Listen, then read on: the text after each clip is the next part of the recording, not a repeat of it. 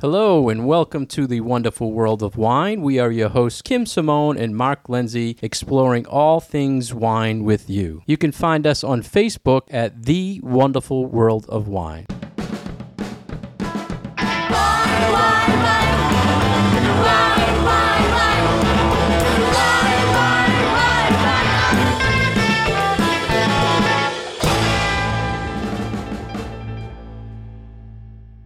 Welcome back to the wonderful world of wine. How are you today, Kim? I'm doing well, Mark. How about yourself? Great. Always great to talk wine with you. Our first article today was from Christie's.com. 15 questions wine experts are always asked. So Christie's, the auction house in New York, correct? Yes. High-end auctions. High-end auctions. Yeah, this is a part of the wine industry that I don't think a lot of everyday wine drinkers really know anything about, that there actually is a market for auctioning off either older bottles or more special bottles of wine. And it's really crazy the prices that sometimes these bottles can attract. Yeah, they auction off everything, including wine. So we like that. But there are a lot of interesting topics that they were asked, and they're experts. What would you like to start with, Kim? I think we should probably just start at the top of the list right. And go on down. I thought it was very interesting because this first topic that they introduced is a little bit out there. It's about opening a bottle of champagne with a sword, which is a process called sabering. And you might think that this is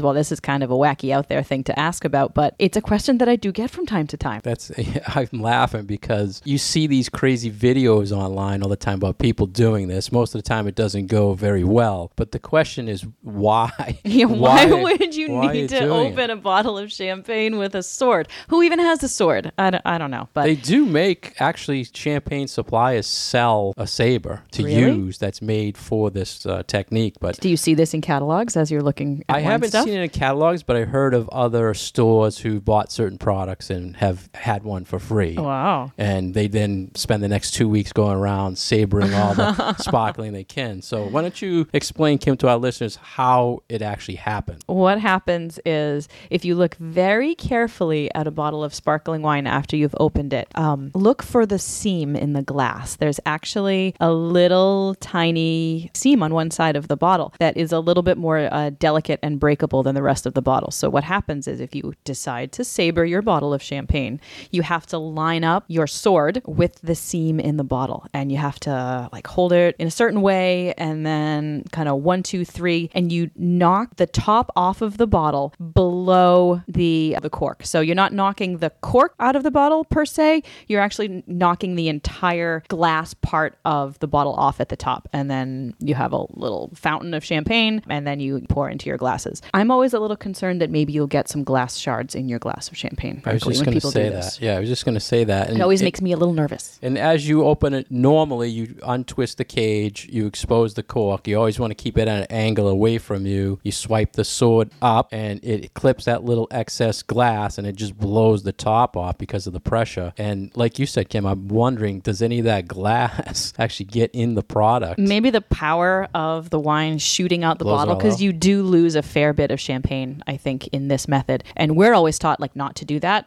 This is not how it should be done. You see somebody winning the World Series and you've got champagne splurting everywhere. That's not really when you're opening a bottle of sparkling wine for your own regular consumption. You're supposed to keep all the wine in the bottle because you want to enjoy every last ounce that's in there. But I think this is trying to be a spectacle. It's trying to make a scene. So if you lose a little bit of wine, I don't think people really care all that much. There must be some history behind it that we really should research a little bit more of why this was done. I'm sure it was some sort of maybe back to the war days. I believe it had something to do with the battle, and someone couldn't have the time to open up their bottle of champagne, so they just knocked the top of it off. And all the videos I've seen, they just, once it flies, they don't show it flying. They just want to show the people's expression and the champagne foaming out. But I wonder how far, if it, it must project pretty far. Oh, that's a great question. Yeah. I have no idea how far that must go. We'll have to do it. People can't see this, but when we talk about things, Kim's actually sabering in the studio here, and you can't see it, but she does a good job. That's right. I bring that big sword to work.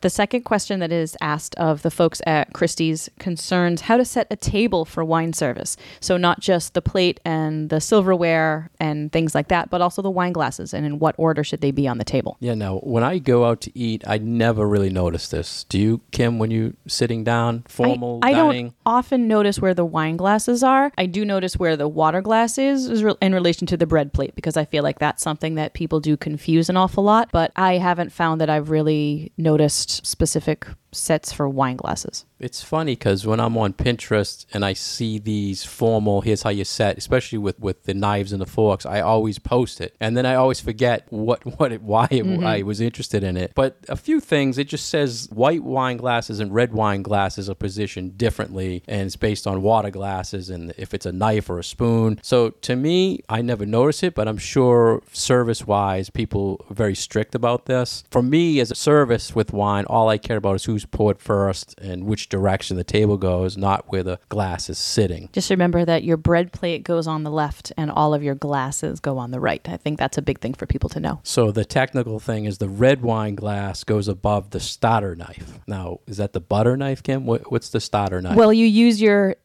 silverware from the outside in. So I would think that would mean that the red wine glass would be the farthest to your right. Well, that makes sense. Now, it says the white wine glass goes above the soup spoon. So are we talking now on the opposite side of the knives? Nope, that's on the same side as the knife. Okay. Yep, so all of your glassware is going to go above your spoons and your knives. And it did say that. I just checked my note. It did say right side. Forks on the left. I think I've never gone to a restaurant where I've had two wine glasses on the table. Usually it's brought when you order. There's the water glass is always there, but have you ever seen it set where there's already two wine glasses there waiting? I think it depends on the kind of restaurant. I don't often go to really high-end dining restaurants where all of the glassware will already be at the table, but I think certain steakhouses still definitely do that, where they'll already have the glassware set, and then they will take away whatever wine glasses they know you're not going to be using. If you're only going to order red wines, then they won't leave the white on the table. I think that's a good idea for restaurants, though. If you put that wine glass in, it's empty, maybe people are thinking, wow, maybe we should put something in that glass, right? Kind of like always having the dessert menu on the table. Exactly. It gets people to think about, I'm going to order some more stuff. Or the wine menu. Same with, I talked to a few people who own restaurants, and I'm like, you have the specials menu. Why not put the wine on that menu? You know what I mean? Today's specials, filet mignon. Why not and also special tonight is Cabernet to go with that filet. Right. So throwing the glass out there, I think, is also a great idea. I think that's something that would definitely help people buy a little bit more wine in the restaurant.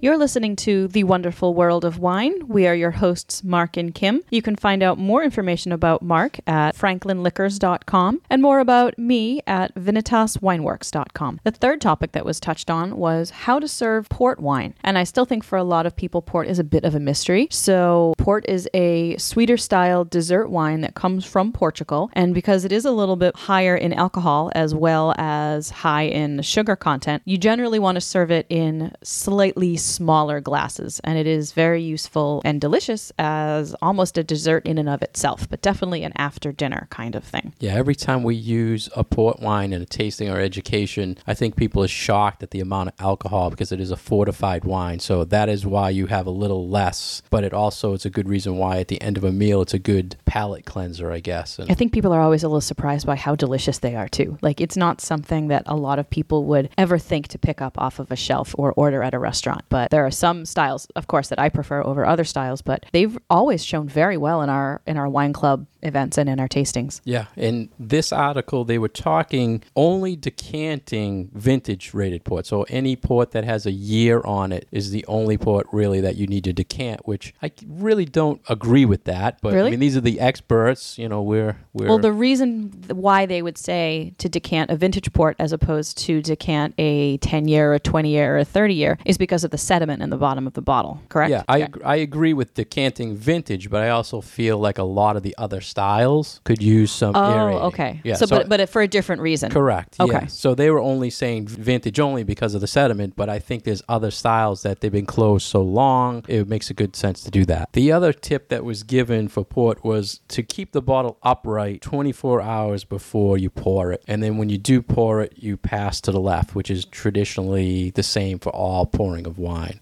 So the upright thing, Kim, like you mentioned earlier, it's all about the sediment in the bottle. You want to keep it upright so it settles down, so when you pour it, it's not already at the top of the bottle. So I think that's a good idea about keeping it upright. And I've heard horror stories where people go to a restaurant, even on general wine, and the server's coming out and they're swinging the bottle back and forth before they pour it. So a lot of people don't care about that or would see it and wouldn't care. But if there's sediment in there, it's just shaking it all up, and that's not a good thing. Right. And this goes for heavier reds as well. I had a bottle that I was pouring for a tasting last week, and it was a heavier red. And I think it had just been taken out of the storage box, and it had been obviously stored upside down. That's how a lot of wines are stored properly, so that the cork doesn't dry out. But I pulled it out and I poured a tasting pour for myself, and all I got was just sediment in the bottom of my glass. And the attendees to my event were looking at it like, is that okay? I'm like, oh, it's totally normal. Don't worry about it at all. So all that sediment in the bottle of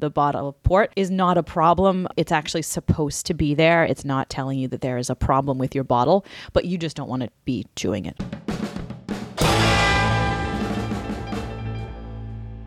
The next question that experts are always asked is how to open a large format bottle. And large format bottles are not very popular. We're talking things above like 1.5 liters. It is a pain, right, Kim? Have you have experience with this? Yeah, I had a bottle of champagne that was a 3-liter or a 6-liter. I don't remember how big. And that was a little hard to open. Yeah, when you get to those larger format bottles, and I think most people will only ever see these maybe even a couple times in their lives, but a regular corkscrew isn't going to do the job for opening this style of a bottle. And they name all these large format bottles after biblical names. Yeah. So you know when you hear these long names, you're in trouble right away. Right. So the corks are just extra huge. So if you take the normal cork and I'd say multiply that, I don't know, sometimes 10 times, there's no corkscrew you're going to put into this to get this thing out of there. And they're really heavy too. They're heavier corks. So there's a special corkscrew that works very well for these sizes of bottles and also works nicely for corks that are a little bit older and might be a little crumblier.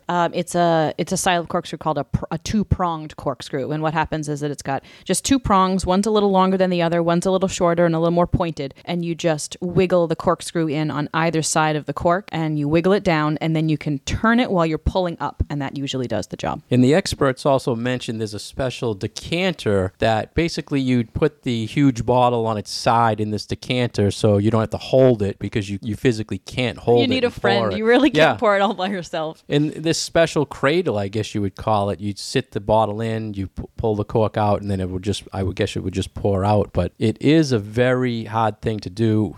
Most of the times they're so big you can't even hold them. Mm-hmm. I know one time we had a party and we had a special format bottle that I had in storage for a while, and I just gave it to the restaurant and said, you deal with it because I don't want to deal with it. And after finally getting the cork out and getting the sediment out, it's a lot of work. It needs a lot of presentation. Mm-hmm. Number 5 is a topic that we have explored in previous podcasts, and it's how to tell if a wine is faulty. And faults in wine are a general category, and there are some specific problems that can go on with your wines. Is your wine too old? Is it oxidized in a bad way? Is it smelling like apple skins and kind of nutty and not so pleasant? That's a fault. Does it smell like wet cardboard? That means that you've definitely got a bad bottle there. So that's a corked bottle. That's one of the major faults that we see. But also something like, is the acid off? Does it have a lot of volatile acidity and just tastes too tart and too sour? That can be a fault as well. It's good for our listeners to know, because if we're repeating things all the time and these experts are getting the questions, these are very popular topics in the wine world, and wine faults is never going away. It's always a hot topic. Always, if you think there's something wrong, keep sampling it, I guess, Kim, and explore. But most of the time, the chances are it's not faulty. It's just maybe wine you don't like. Or if it's a bottle that you are familiar with and maybe it's your regular drinking wine and you open a bottle one time and it just doesn't smell or taste the way that it's supposed to, then you have a little bit of experience with something that can go wrong with a bottle that you already are familiar with the flavors of.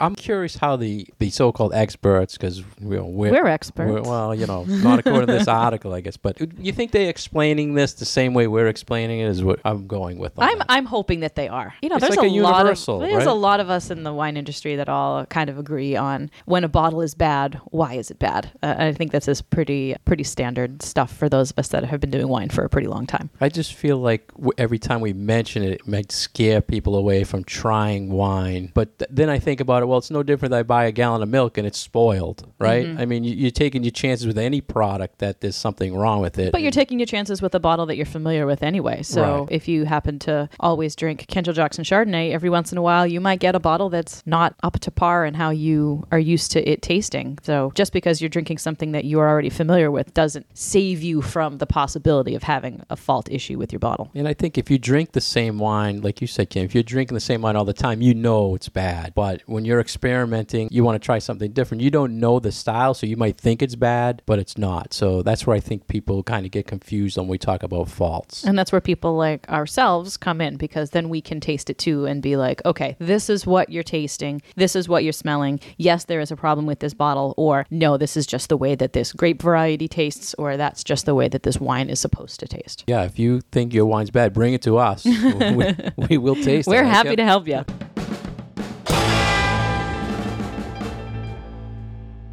Thank you for listening to The Wonderful World of Wine. We're your hosts, Kim Simone and Mark Lindsay, exploring all things wine with you. If you would like to get more information about Kim, please go to her website at vinitaswineworks.com. If you'd like to get more information about myself, please go to franklinliquors.com. Wine question number 6 is a question that I get probably on a weekly basis, and it's how long to keep a bottle of wine after it's been opened. Now, I've done a little bit of some experimentation on this, and it depends on the type of wine that you have. Some things are going to last a little bit longer. Lighter whites and rosés are going to start falling apart earlier than heavier reds, but in general, they are still going to be drinkable after a few days, but the flavors are going to start to get muted. They're going to start to fall apart. It's not going to taste as fruity. And a good rule of thumb is to keep your open bottles in the refrigerator, regardless of if they are red or white, and that's going to slow down oxidation and it's going to preserve those flavors for a longer amount of time. It's just so common a question that we get, Kim, and I think it's interesting to me is that most of the time people are asking for wines that they open at their home, but they're not thinking about when they go to the restaurant how long that bottle's been open and what they do with it. Do you realize that? Yeah, and that's actually what I think about all the time. If I go to a restaurant and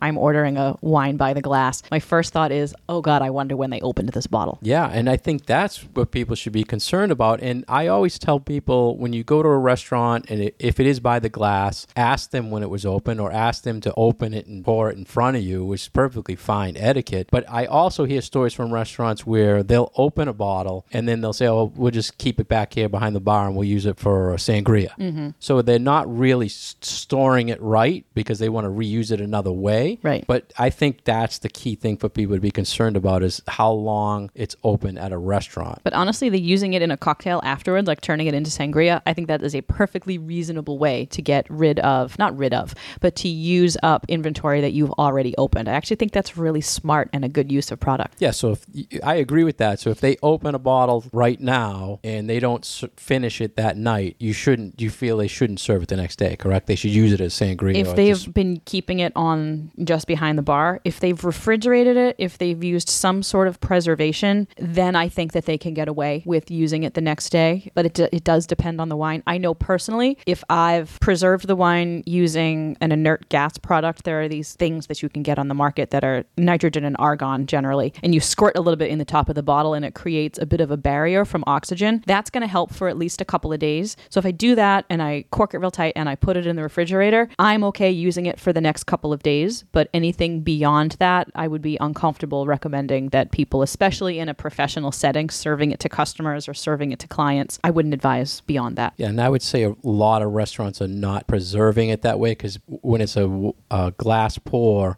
they figure it's going to go fast, so they're not going to spend the money to do that. And another inside thing about the wine by the glass at a restaurant, typically it's priced. So once they pop the cork on that bottle, the one glass pour pays for that bottle, so they shouldn't have to keep it any longer than they have to. People are always shocked when I give them this little tidbit of kind of behind the bar information. But yeah, because a restaurant doesn't want to lose money on that bottle. So if you buy a glass of wine, chances are you are paying the entire cost of what that restaurant spent on that bottle of wine. And that's developed just for the purpose of, in case only one person orders it all night, then it's gone. Sure, because they don't want to lose money on that. Right.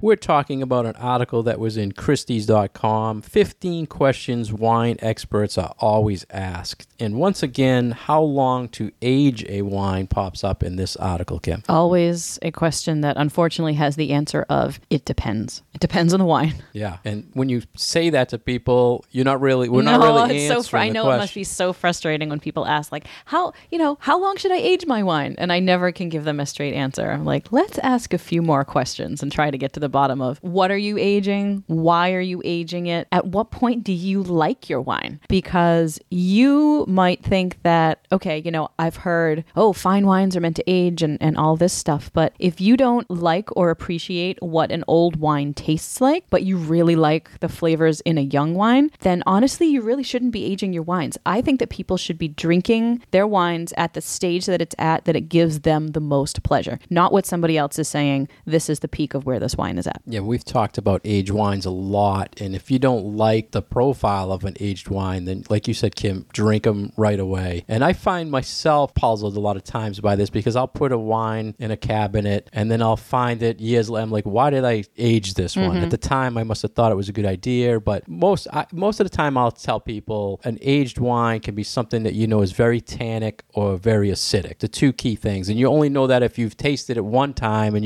well, this is very tannic right now, I'll put it away and try it maybe a year or two later. That being said, there are certain grape varieties, certain styles, and then certain regions that overall tend to produce wines that do benefit from a little bit of aging. And by a little bit, it could be 2 years, it could be 5 years, it could be 10 or 20 years, but a lot of it does depend on where is that wine from, and does it have the history behind it to prove that, yes, this wine does age well. So we're talking about Bordeaux from better vintages that I would say right out of the barrel costs over $25 a bottle. Would you say, kind of thinking as far as price range, that's also something that needs to be taken into consideration? A $10 bottle of Bordeaux that's just like random stuff on the shelf, that is meant for immediate consumption. There's a lot of inexpensive wine, I would say in the under $15, under $20 category, that really is not meant to be aged. Yeah, how many times when people ask you this question, Kim, do they tell you a variety or a wine that no way that should have been aged, right? So they'll say, I have this bottle of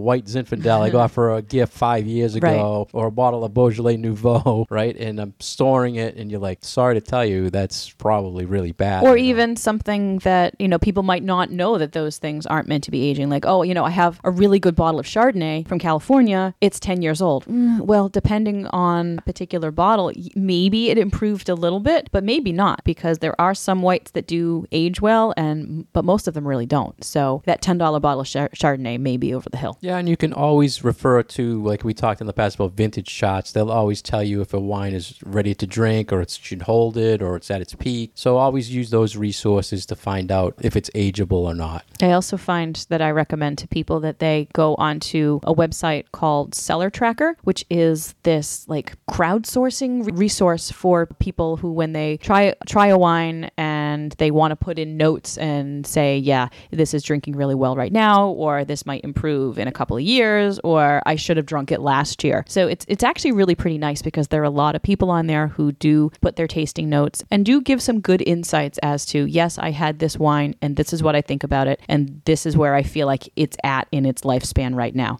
So that can be really very valuable too, if you want to take that extra step, especially if you've been storing some things in your cellar, if you have a wine cellar, or are very curious about maybe something you just found a couple of bottles of. Look it up. It'll take you 5 minutes, and you can put in all the specifics about that wine, especially the vintage, because that's very important. Yeah, just look it up and see what other people have to say about it.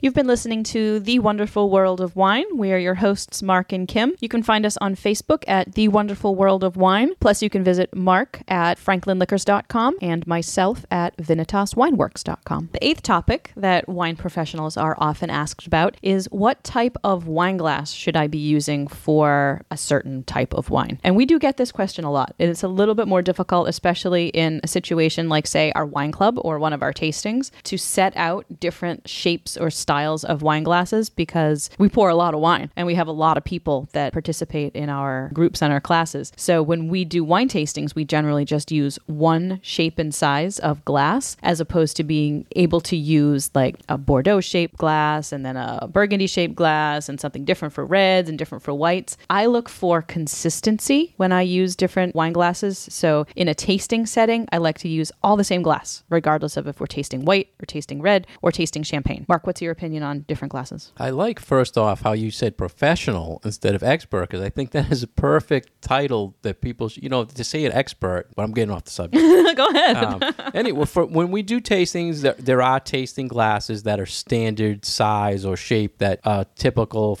to taste wine properly. But I've experimented a lot. If you look at a lot of the Riedel websites, they actually have seminars where they show you how if you taste a certain wine in the wrong style glass, it totally changes the profile. Have you been to any of those? I have not. I have. I went to one last year. Yeah. You're so lucky. I actually approached them to host them for an event, so I'm excited, hopefully, to have that happen. But at first, I was getting a Pinot Noir glass. I was getting a Chardonnay glass. And I was collecting them. And then I'll tell you what happened. My wife put them in a dining room cabinet that had cedar in it. So now all my glasses smell like cedar. So that whole theory of using a different glass kind of went out the window. You could always wash your glasses before you pour. I can't get that cedar smell really? out of it. Yeah, that's a whole other show, I think. But yeah, I love the idea of trying. But my key thing on a wine glass for me, Kim, is the biggest glass, the biggest bowl on the glass. Not for volume, but for aeration. Mm-hmm. So that's the whole point of having... When you see a big wine glass, it's like, oh, what's the point of having a big wine glass? Is it so that you can pour half the bottle into that wine glass? No. It's so that the wine has a chance to breathe. Oxygen exposure gets into that wine, and then all the aromas come up, and then the flavors are a little bit more pronounced when you actually take a sip. So the bigger bowl of the wine glass is so that you can swirl a little bit more and get all those wonderful, yummy aromas coming out of the glass. I've sort of, I think, scaled back a little bit on the wine glasses that I use. And like I said, when I do a wine tasting, I stick to one glass because I want the consistency so that everybody in the group is tasting it in the same way. And if there is variability between wine glasses, a little wine glass is going to show a wine differently than a big wine glass. I want everyone to start on the same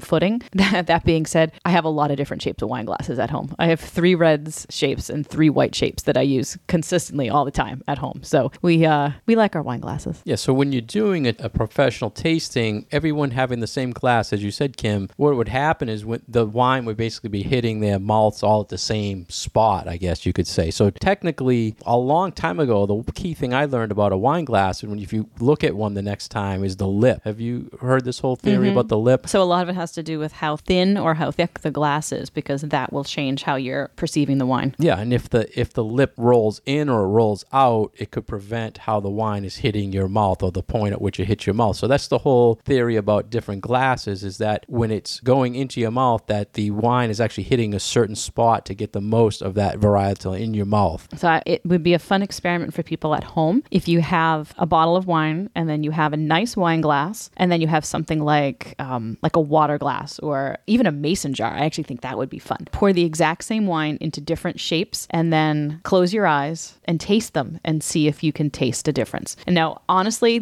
this might all be just a marketing gimmick to sell lots of different shapes of wine glasses. I'm not 100% sure. I haven't done too much trying of lots of things, but from the little bit that I've done, there definitely does seem to be an impactful difference depending on what you're drinking out of. So what do you do, Kim, when you go to someone's house and they give you a glass of wine, it's in a purple short tumbler and you can't see the wine? Do you get like, wow, what's going on? No, here? It depends on context. Yeah. I mean, if they invite me over for a wine tasting and that's what we're tasting out of, I'm going to be like, okay, I've got some good glasses in the back of my car. Let me go get those.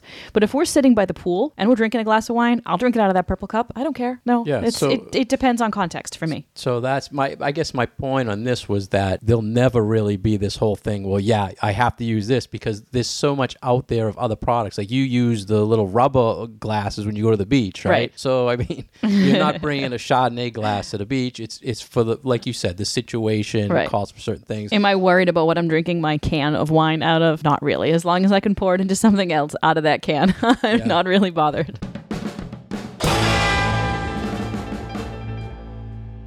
Join us next time for part 2 of our conversation about 15 topics that wine professionals are always asked. Thank you for listening to us. We are Mark Lindsay and Kim Simone of The Wonderful World of Wine. You can find us on Facebook at The Wonderful World of Wine, and we welcome your questions and your comments. Cheers.